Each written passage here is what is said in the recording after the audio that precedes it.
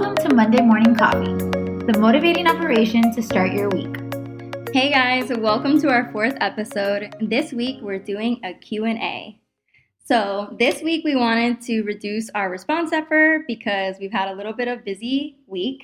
And definitely don't want to burn out. So we're doing a Q&A on each other. So Natalie, you want to go first with your first question? Yeah. So I'm going to ask you, Christina. Okay. In regards to our first session, what words would you use to describe how your first session went? Hectic, definitely. Hectic, confusing, scary. I think those were the top 3 words. Yeah, mine was definitely super loud. It was a 3-hour... Yours was 3 hours? A 3-hour session where the client was screaming most of the time. Wow. And I was just like, what do I do? I know. I'm just like, how do I keep this kid entertained for all this time and not let them cry, or I hope they like me and the parents don't think that I'm an idiot. That's how my first session went. Yep. Very similar. Okay, so my question to you. What have you done when you didn't see eye to eye with a supervisor? Ooh. Okay. So I wasn't a therapist for very long, I don't think. So maybe a year and a half, 2 years. And most of my experiences were pretty good. But on the few occasions that I didn't see eye to eye with a supervisor, I was transparent. So it took me some time because, again, I didn't feel like I could communicate to them. So I would go home and think about it a lot. But for instance, on one occasion, I didn't feel respected by a supervisor. There was an intervention or a suggestion that I had made, and the parent was there and she commented on it, and the supervisor 100% took credit and made it seem like she came up with it. And it was just very infuriating. Not that I wanted full credit, we're a team and it could have been a team effort, but I just felt super disrespected. And I went home and was upset about it. And I reached out to her and I told her how I felt. And moving forward, it went great. Every time after that, it was a team effort, and she made that known. But yeah, my biggest advice would be transparent and communicate your thoughts and feelings. I agree. I kudos to you for saying something when you were a therapist, because that took me a long time to do, especially to the ones that were very intimidating to me. Mm-hmm. So, Christina, must-haves as a therapist. What do these therapists need? Number 1, coffee. Agreed. You need some type of energy boost, because if you're going from session to session, kids can wear you out if you're working in the kid population. Number 2, water, obviously. Number 3, if you do a lot of in-home like I do, go on Amazon.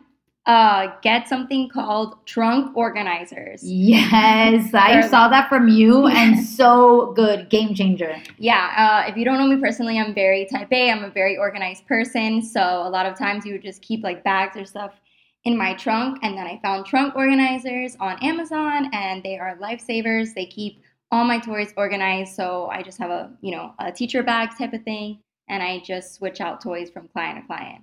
That's my number 1. And Natalie, for next question. So what's the best advice you would give to new BCABAs and BCBAs? Ooh, okay. Definitely always do your best. I think we mentioned this last podcast.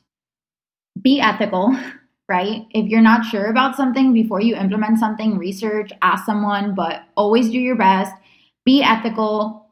Put your ego aside. Yes, you passed your certification. Now you're board certified. But that doesn't mean that you know everything. So please put your ego aside and collaborate. If there's people that inspire you, motivate you, that you want to learn from, surround yourself with those type of people. Yeah, I agree with that. I think I saw something on Instagram the other day from the Daily BA. I follow him, and he put up a sign, the dude with the sign, and it said, just because you're a behavior analyst doesn't make you an autism expert. Yes. And that is so true. Or an expert on anything, yeah. Yeah, because we're always learning. Yep. I will always think of myself as a student no matter what. Always. Even though, yes, we are well-versed in certain things, but the field is ever changing. Yeah, and still fairly new. Mm-hmm. Okay, so this one I guess is for both of us, but as we mentioned in another post, we both traveled with the Global Autism Project. So, Christina, do you want to say which country you went to and what was your favorite part of the experience of traveling with SkillCorps? Yes. So I traveled 2 years ago, which is super crazy, in July of 2018, and I went to Jakarta, Indonesia. So I picked the farthest place to go, So cool. which was like super ahead. It took us 2 days to get there. And my favorite part of the whole trip was not only meeting the people on my team, but just working with the teachers there. I mean, I hope they listen to this podcast, this episode, Aw. and they hear that they just made an extreme impact on my life. They are women just pioneering applied behavior analysis in their country of Indonesia, and they will forever inspire my whole career. That was my most favorite thing, just going there and being with them and collaborating with them on their center. And they taught me, I think, more things than I taught them. It was just a great experience. Love it. Yeah. And you? So I traveled to Czech Republic. I was in Prague. I wanted to go to India actually or China, but I got selected to go to Czech Republic, which honestly was amazing. Same thing, super inspiring. One of my favorite things, or I had a lot of favorite things, but I loved being outside of my comfort zone. I loved the fact of like any expectation that I had was completely eliminated because you go in there thinking you're going to teach them these things and da-da-da. And Exactly. And it was the opposite. I was there and I was like, wow, like the therapists don't have iPads. Yeah, they live in a different country, but they had so many more resources right? That I'm like, so creative. What's that? I'm going to take this back. That was amazing. Using Google Translate to talk to them, learning a different language, just so inspiring. But honestly, being out of my comfort zone, personal development, all of the people who joined SkillCorp for this mission was just amazing. Overall, loved it. Check out Global Autism Project if you guys are interested. Definitely. I just want to piggyback on one thing you said, but that is so true. I think as behavior analysts, we live in such a bubble in the United States.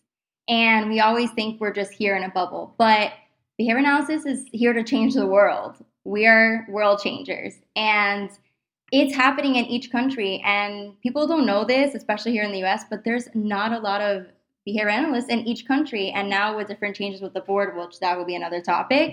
But they don't have resources or research because everything's in English. Like it's all just a language barrier. Can you believe that? But that's one thing that I noticed, how much of game changers they are in their own country in the field of ABA just because they translate everything to their language, or they also adhere principles in ABA to their culture. Exactly. And it's crazy. I mean, when I was there, like they made their own APLs based on their culture and things that are important and goals to them. Like that's amazing.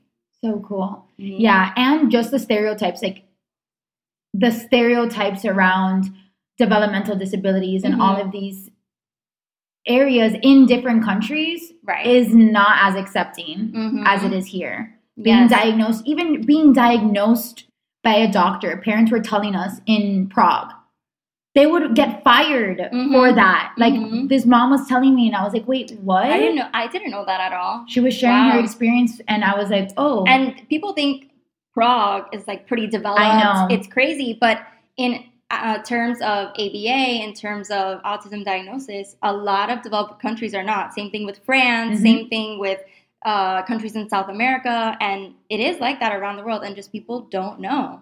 Yeah. Insane. All right, so next question. What would be your backup career if you weren't a behavior analyst? Ooh, okay. So I've always loved psychology. My undergrad was in psychology. I initially wanted to be a mental health counselor, but I'm a super emotional person. And maybe I'm going to dabble in that later on in life. I don't know. Looking possibly if I do a doctorate, it would probably be in forensic psychology. Go. Outside of that, honestly, maybe opening like a shelter for rescue animals and then also tying some like therapeutic benefit. I don't know. I think that's a great idea that you should do it. Now with COVID, yeah. Who Yeah. knows? Maybe coming soon. I think honestly, I would be like, yeah, either a mental health counselor. Maybe I'll do that on the side. I don't know. Or a speech pathologist. I think I would still work with kids. Like, kids are great. Yeah. Like, I just love kids so much that I'd probably be doing speech therapy, honestly. Interesting. All right, next question. Christina, can you share a little bit about your experience with clients, teachers, therapists within the school setting? Sure. Yeah, I don't mind the school setting. I actually really like it. There's a lot of BCBAs that come from the school setting that they were like special education teachers and then they move on to be BCBAs. So it's give or take sometimes. Obviously, with any type of caregiver training, you're going to have some different feedback. But I think overall, I try to pair well with the teacher, not being like their best friends or anything like that. But I think just, making it known I am there for the client. I'm there for their progress. If they need any help. I mean, when I go in a classroom, I say, hey, this is your classroom. I'm just helping in it. I'm just there for my client and that's it. And I think when I kind of set that boundary for respect, they respect me even more because they're like, oh, this person's not going to come in and just change everything around. So that's been my experience. Yeah, I wanted to just say one thing, at least for my experience when I was in the school setting. As an analyst, it was a little overwhelming just because you do see therapists from different clinics and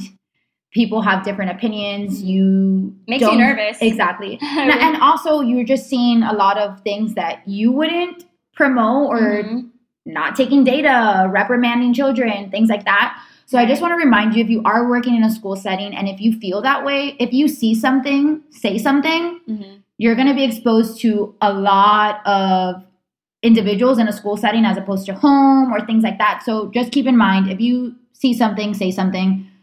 Remember, delivery is super important. You want to build rapport and things like that, but the client always goes first and we do no harm. Yes, exactly. Okay, so next question for you. What is the best advice you would give to students in graduate school right now to be a BCBA? Ooh, okay. So I graduated, it's about to be 2 years ago, which is insane to me. It's crazy. Yeah, biggest advice would be set reminders, alarms, have a planner, put it on your computer, different methods of delivery so that you're getting reminded. Leave yourself room. So if something's due on Sunday, don't try to do it on Sunday. Leave yourself room. Always reinforce yourself. Like, don't forget to provide yourself with reinforcement. Create a study group. I know this was something you're doing now that you're in grad school. Find other people that you're similar with. Create group chats. Have an accountability partner.